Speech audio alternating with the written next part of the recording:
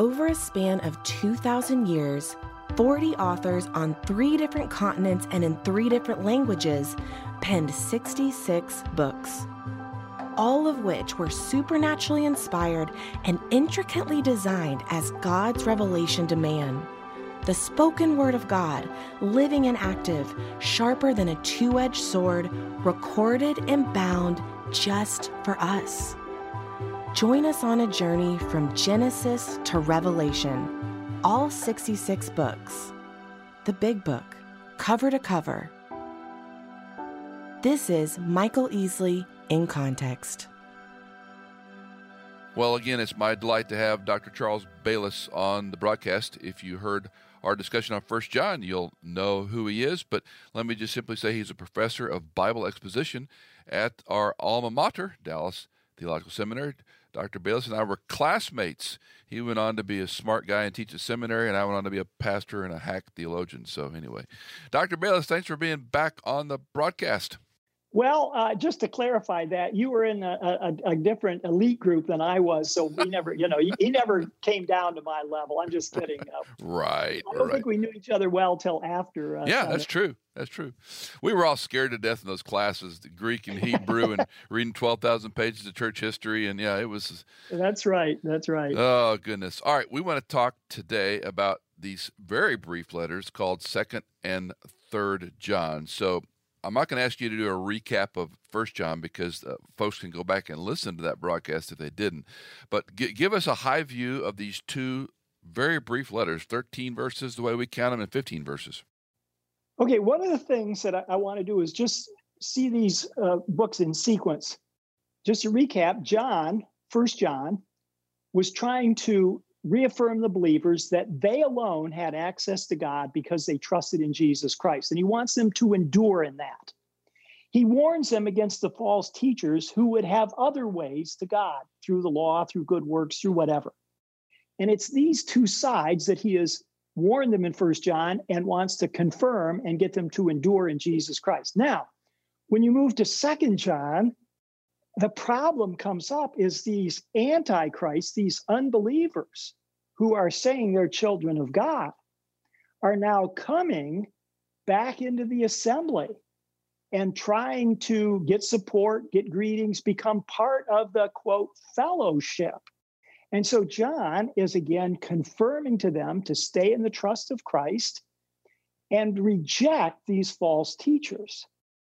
Now, I'm just going to go ahead to 3 John. What happens in 3 John is one of these false teachers who rejects the apostles and what they say is now in the pulpit. So now this movement into the church in 3 John, the church is now changed and is being run by a false teacher. And instead of taking care of the brothers are being excommunicated for taking care of the Christian brothers. So everything has reversed where the false teachers are running everything and excluding the brothers. And if I could be so, advanced, to go over to Revelation chapter 3, the church at Laodicea, and you have Jesus knocking on the door of the church that he died for. In other words, he's outside the church asking to come in. And so you see this movement, although actually from the Gospel of John, where Jesus separated it clearly, those who believed in him and those who didn't, to 1 John with a warning, to 2 John, don't bring them in. 3 John, now they're in the pulpit. Revelation 3, where now Jesus is outside the church knocking on the door. So anyway, that's kind of the quick summary of 2 John is the stay faithful to trusting in Jesus and be careful not to incorporate these unbelievers into the fellowship of commonality. So let's ask you some specific questions. Who's the chosen lady? Back to the beginning again, okay?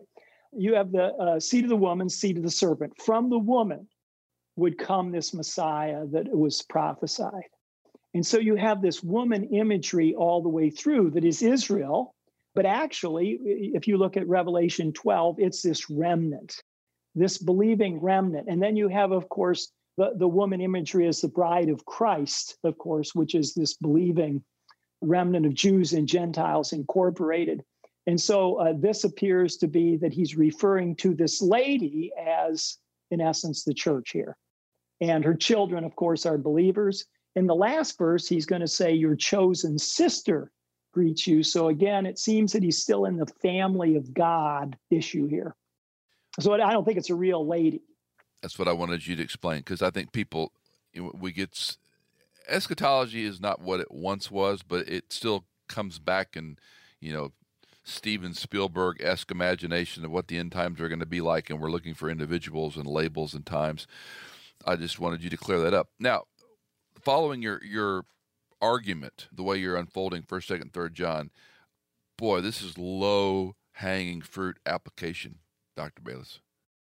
I mean, how many churches have you and I seen in our lifetime, seminaries, that would follow that way you just explained, dissension of the false teachers are in, they find their way in leadership, they're actually leading, and to use your chilling picture, Christ is knocking on the door and saying, hey, can I come back in my church?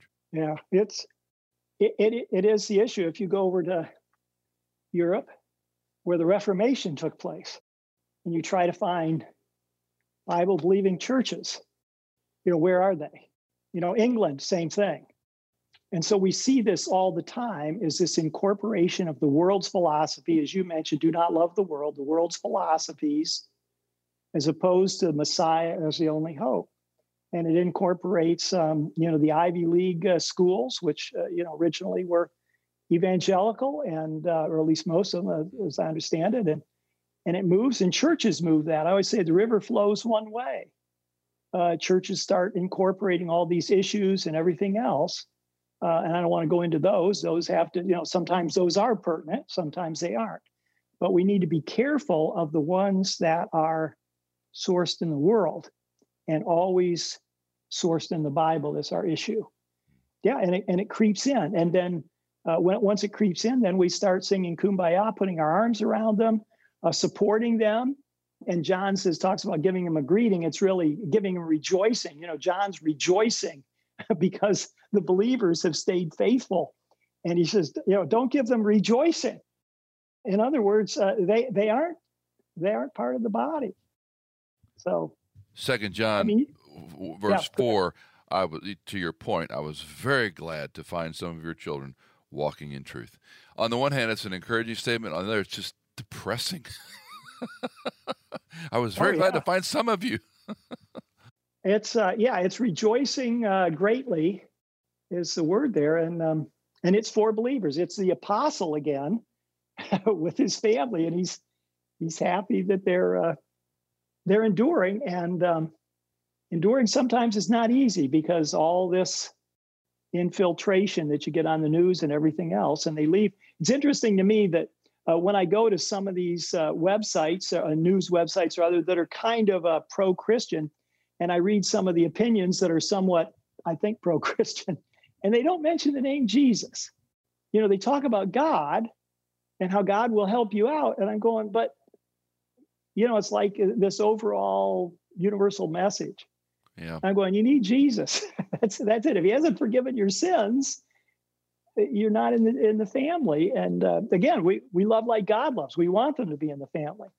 It's interesting. During our time in the Washington, D.C. area, we had a chaplain that I won't name, but he was reprimanded for ending his prayer in the name of Jesus Christ, and he never did it again. And I thought, number one, he needed a little courage, and number two, what a sad point for a Christian to cave to where he or she is unwilling to name the name of Jesus Christ our Lord. Verse 7 of 2 John, for many deceivers have gone out into the world, those who do not acknowledge Jesus Christ is coming in the flesh. This is the deceiver and the Antichrist. So what's his wordplay here about many deceivers, and this is the deceiver, Dr. Bayless? Let me take you back to the beginning again. That's your transition segue. I've learned all my questions. Easily or wrong. Let's go back and get this straight. No. It's okay. What I do is I found that is understanding the biblical story. When we read John and we see these allusions, it just keeps going back. John talks in, I think it's 1 John 2:19. He uses the same term. They went out from us, apostolic doctrine. And he says they went out. And we say, okay, they went out from our church. They were once believers, or they were something like this. He's actually alluding to Cain. And if you read about Cain, it says he went out from the presence of God. And in the Greek, it's the same word. And so what he's talking about here is these deceivers, antichrists, who do not believe in Jesus as the Christ. And they are deceivers. That's the word for Satan.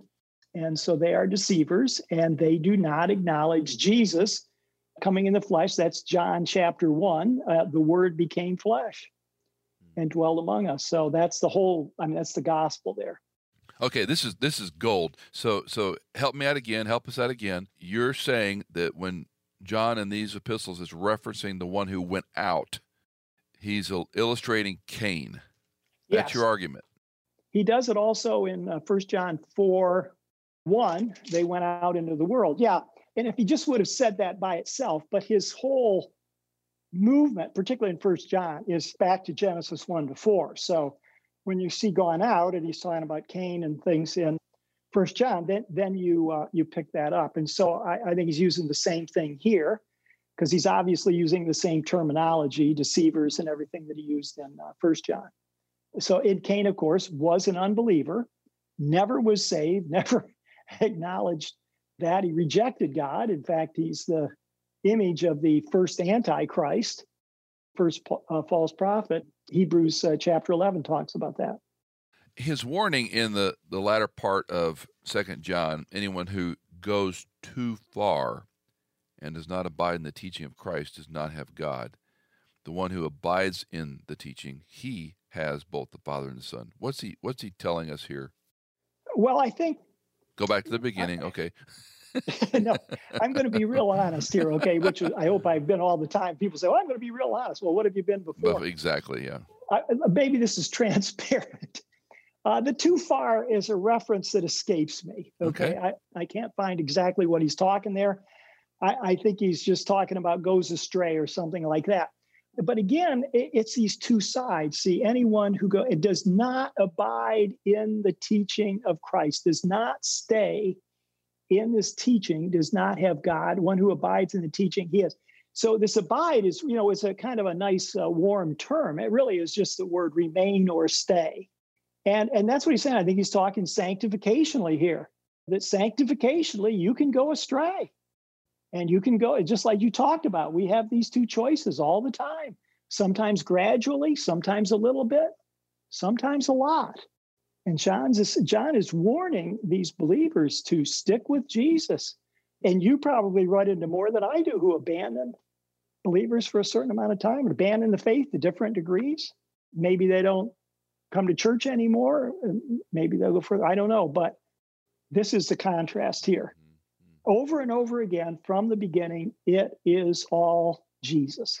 Johannine theology uses, you mentioned abide simply as remain or stay, but that's a big part of John's theology is abide in the vine, Yes. by the branches, abide in his love. Expand a little bit more on that. So when and what I mean by the question is when a Christian is reading his or her Bible and they go, I need to abide in Christ. What's that mean? I can't do any more than what the word means, which is stay. It's used over in John 1, where I think Jesus stayed with, who was it? It was Andrew and probably John. And he stayed with them a couple of days. Same word. It's a continuation. And so it isn't, we have an emphasis on salvation, and who's saved, not saved. I'm not going to go through that all. It's salvation. And I'm going, you know what we miss? We miss sanctification. We don't find a value in sanctification. I said, look at this. You're walking with the creator of the universe, and we say, well, I'm not sure what it means. I'm going, every iota of your life, God is walking with you. He's walking to the kingdom and you're on his path and you're intimately involved with him through Jesus Christ. And this is your walk. So no matter what happens to me, he's guiding my path. And we don't have an emphasis on this sanctification. We say, well, you get saved and now, I don't know, I guess you try to be good. I'm going, no. You love Jesus, you study the word, you fall in love with him, and you exhibit his love to others. And that's the value. You're a different person. Yeah. And so that's what the abide is there, in my view. I often use the illustration, God's word, God's spirit, God's people, that if you're not exposed to God's word on a regular basis, submitting to the control of God's spirit in your life, surrounding yourself with God's people, and I don't just mean going to a church, but people that will tell you the truth. I use an illustration. You may remember one of our other grads a few years ahead of us, Dave Gibson, and he's been a great friend for almost 40 years now. And I often say, Dave knows when I need a dope slap or when I need encouragement. So when I call and talk to Dave, because we've been through so much together over the years, he has my best interest in mind. I have his best interest in mind. And he is, Michael, I'm not sure if you need a dope slap or if you need encouragement. and we joke about it, but that's what the body of Christ is about. So God's word, God's spirit, submitting to that control, and that's sanctification, and God's people to shape it, because we can't do this alone. That's right. What the whole fellowship of the church is about, not a building. And I emphasize again, you won't find a Christian, if you find a person who's in God's word, submitting to God's spirit, and around God's people, he or she's probably doing pretty well. It's that simple. I would agree. One of the statements I say back to God's word and abiding in his word is, people say, well, this whole academic thing, you can know a lot and not be spiritual. And I say, well, that's true. But I don't know of anybody that's sanctified spiritually who doesn't engage in the word. In other words, you can't be sanctified without the word. Yeah. Some people read, we read Greek scholars and everything who know the word, but don't believe any of it. Yeah. Yeah. And so that's true. But sanctification requires, it's just like a marriage. If you're living out in California and your wife's living in Tampa, Florida, and you never see each other, there's not going to be much of a relationship. The relationship grows as you involve yourself with your wife or husband. I tell people the woman that I'm married to today is not the woman I married. And you know that you know that, Michael, right? I married this girl I saw across the lobby of Grace Bible Church in Ann Arbor, Michigan. Guess what? The woman I have today I know her much more. Yeah, and you've both changed and you've grown. Yeah, that's right. So that's part of sanctification. Yes, and I agree with you. I think we've perhaps overemphasized the point of salvation to the peril of the process of living faithfully. Well, let's jump over to the third letter of our friend John, 15 verses as we count and number them. To the elder, to the beloved Gaius, whom I love in truth. Do we know much about Gaius? Not much. That's what I thought. I was just, making sure I'm not completely stupid. Beloved, I pray that in all respects you may prosper and be in good health, just as your soul prospers. I was very glad when the brethren came and testified to your truth. That is how you're walking in truth, which is similar to what he said in 2 John verses 1 and 2. I have no greater joy than this, to hear of my children walking in the truth, which harkens back again to 1 John. Beloved, you are acting faithfully in whatever you accomplish for the brethren, especially when they are strangers and they have testified to your love before the church. You will do well to send them on their way in a manner worthy of God. What's he talking about there? You have any insight? Well, it's a little hard to tell exactly who these people are that are sent on their way, but they are brothers.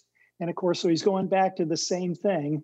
You give them this rejoicing, you give them the greeting, you provide for them, you take them into your home because they are part of the family. So whether they're traveling itinerants, probably as most people feel, or they're apostolic emissaries, I'm not sure. But the emphasis is they are children of God, and you are taking care of the brother. And so he's exhorting that and saying, that's your reputation, and it's wonderful. Talk to me about this, I'm going to say Diotrephes. You may pronounce it better or differently. In verse 9, I wrote something to the church, but Diotrephes, who loves to be first among them, does not accept what we say. And this is what you were referencing earlier about the false teachers are now in position of leadership. And notice he uses a we there. And he says wants to be first. So this Diotrephes or Diotrephes, however you pronounce it, is in competition with the apostles. And so he's got a priority, and he's going to conflict with the apostles. And of course, it says he does not accept what we say. Now, when you don't accept the apostolic teaching, guess what? Guess who you are? You're a false teacher. So this is what's going on here is this guy's in the pulpit. This guy's running the church. So it's continually trended throughout the epistles to where it's now reversed. Verse 10, for this reason, if I come, I will call attention to his deeds, and which he does, unjustly accusing us, and back to your plural pronoun there, with wicked words, not satisfied with this. He himself does not receive the brethren either, and he forbids those who desire to do so, and puts them out of the church. Beloved, do not imitate what is evil, but what is good. Again, we can't speculate too much here, but there's a sense of what he's saying. Walk us through verse 10 a little bit. What's he calling out about this false teacher? Okay, what's happening here again is he's in competition with the apostles, and he says, he accuses us, the apostles, with wicked words. Now, just let that one soak in for a second, as opposed to letting the apostolic teaching infiltrate you with the love of Jesus. He's now accusing them of being evil. This actually goes back to John 16 in the Upper Room Discourse, where he talks to these apostles and he says, they're going to put you to death and they're going to think they're doing it for God. And that's what's happened here. And so he's not just a rejecter of the apostle, he's rejecting the apostle. You see this all the time in Pauline literature where they reject 2 Corinthians, for instance, they're rejecting Paul. And Paul is an apostle in the apostolic doctrine. This is very serious. But what's interesting, it's totally reversed, because remember back in 1 John and 2 John, he said, don't give them rejoicing, don't include them. In other words, make sure these people aren't in the body. Well, guess what? This guy's making sure the believers aren't in the body. And if you exhibit this love of brother where you want to take care of your brother, he's rejecting that and throwing you out. And this is a situation, maybe it's coming in America. I hope not, but you see it in other countries where you're a Christian, you got love of brother, and you got a house church or something, you're under great fear. So that's what he's talking about. Do not imitate what is evil. He's back to the apostolic doctrine, the love of brother. You keep this going. So we go back to Gaius. And he says, Gaius, keep it going, okay? Don't falter, because, as you said, these threats and people abandon praying in the name of Jesus kind of thing. He says, don't give into it. Demetrius has received a good testimony from us, and from the truth itself we add our testimony, and you know that our testimony is true. So there he's circling back to his apostolic authority. I had many things to write to you, but I'm not willing to write them to you with pen and ink. Yeah. You think he was upset or out of time, or? No, I think it's just, the fact that the church is out of control. And so he's going to show up, as you know, coming in person. You get to defend yourself. You get to interact. You get to do all kinds of things that you can't do on paper. That's kind of how I see it. It reminds me about Christ. I have many more things to tell you, but I can't. And you just wonder what was boiling underneath. What do we know about John when he passed away? When did he die, approximately? Oh, I guess late first century.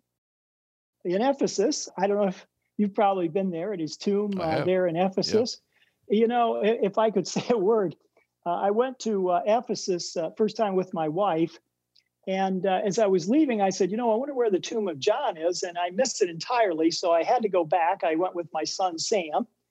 And so we went to at least the traditional location of the tomb of John, which is up on a hill. Yes. And I always picture John sitting there writing these epistles. And I'm sure you've seen it, but you know what he's overlooking? He's overlooking the temple of Artemis in the valley. And you talk about idols and everything. Oh, goodness, yeah. What was it that John was in the midst of? Was this really rich city. It was second only to Rome. And the goddess Artemis, which is in Acts, of course, where Paul had to face off with great is Artemis of the Ephesians. And he went under trial for that. And, just sitting there seeing that picture of John there. But and he was exiled up Patmos. I'm sure you've been there. If I got to take my honeymoon again, I would probably take it to Patmos. Beautiful island. But yeah, that was going to the cave of the apostle, traditionally, of course, where he wrote Revelation. But yeah, John is a beloved apostle, yes, beloved disciple. It's interesting you mentioned Ephesus, because touring Israel for so many years and then just recently doing some Ephesus Greek type things. We have a big one planned if COVID ever goes away to travel again, the Journeys of Paul next summer. But I was struck with, you mentioned idolatry, and when you go from Israel, which you won't see any human form in any of the carvings or lintels or pillars, but you go to Corinth and it's pornography. I mean, the images that they carve all over and it's as you said, second to Rome, it's an amazing city. I mean, the Colosseum there is breathtaking. It's like the Grand Canyon. When you go, you can't believe how big it was. And what was it? The largest library in the world, I think, at one time. Yeah, it's impressive. Yeah. And so you think about John and Paul's ministry there, and boy, they went from the enclave of Jerusalem and the safety of that into a wild west of, immorality and sin and licentiousness that was all approved. It wasn't looked down upon. Yeah, kind of like right. America. And Timothy over there in Ephesus was being lured by all of it, the riches and the... Kind of like America. Yes. Dr. Charles Baylis, professor of Bible exposition at Dallas Theological Seminary, thanks for your time. Thanks for your study and your hard work to put this together and commentaries and print and teaching young men and women to defend the Scripture. Appreciate what you do. Well, thank you for having me. I'm privileged to be here. I'm especially privileged as you are to be able to focus on and have the time to spend in the Word and teach others. I enjoy it thoroughly, and God is a gracious, gracious God. It is a remarkable thing to, quote, be paid, close quote, to study the Bible, to teach the Bible, to explain the Bible to people. And as I said just last Sunday, probably not many Sundays don't go by where James' admonition, not many of you become teachers, brethren, knowing that you will incur a stricter judgment, is sort of a haunting reminder that we're telling people this is what the Bible says. So it is. Charles, have a great day and a great week. And again, thank you for your time, brother. Thank you, Michael. Blessings. Did you know that In Context is fully funded by our listeners like you? If you are a regular listener, would you consider giving a one-time or perhaps monthly donation? You can give at michaelincontext.com. In Context is produced by Hannah Seymour, mixed and mastered by Sonomorphic, and music composed by Chad Cates and Blair Masters.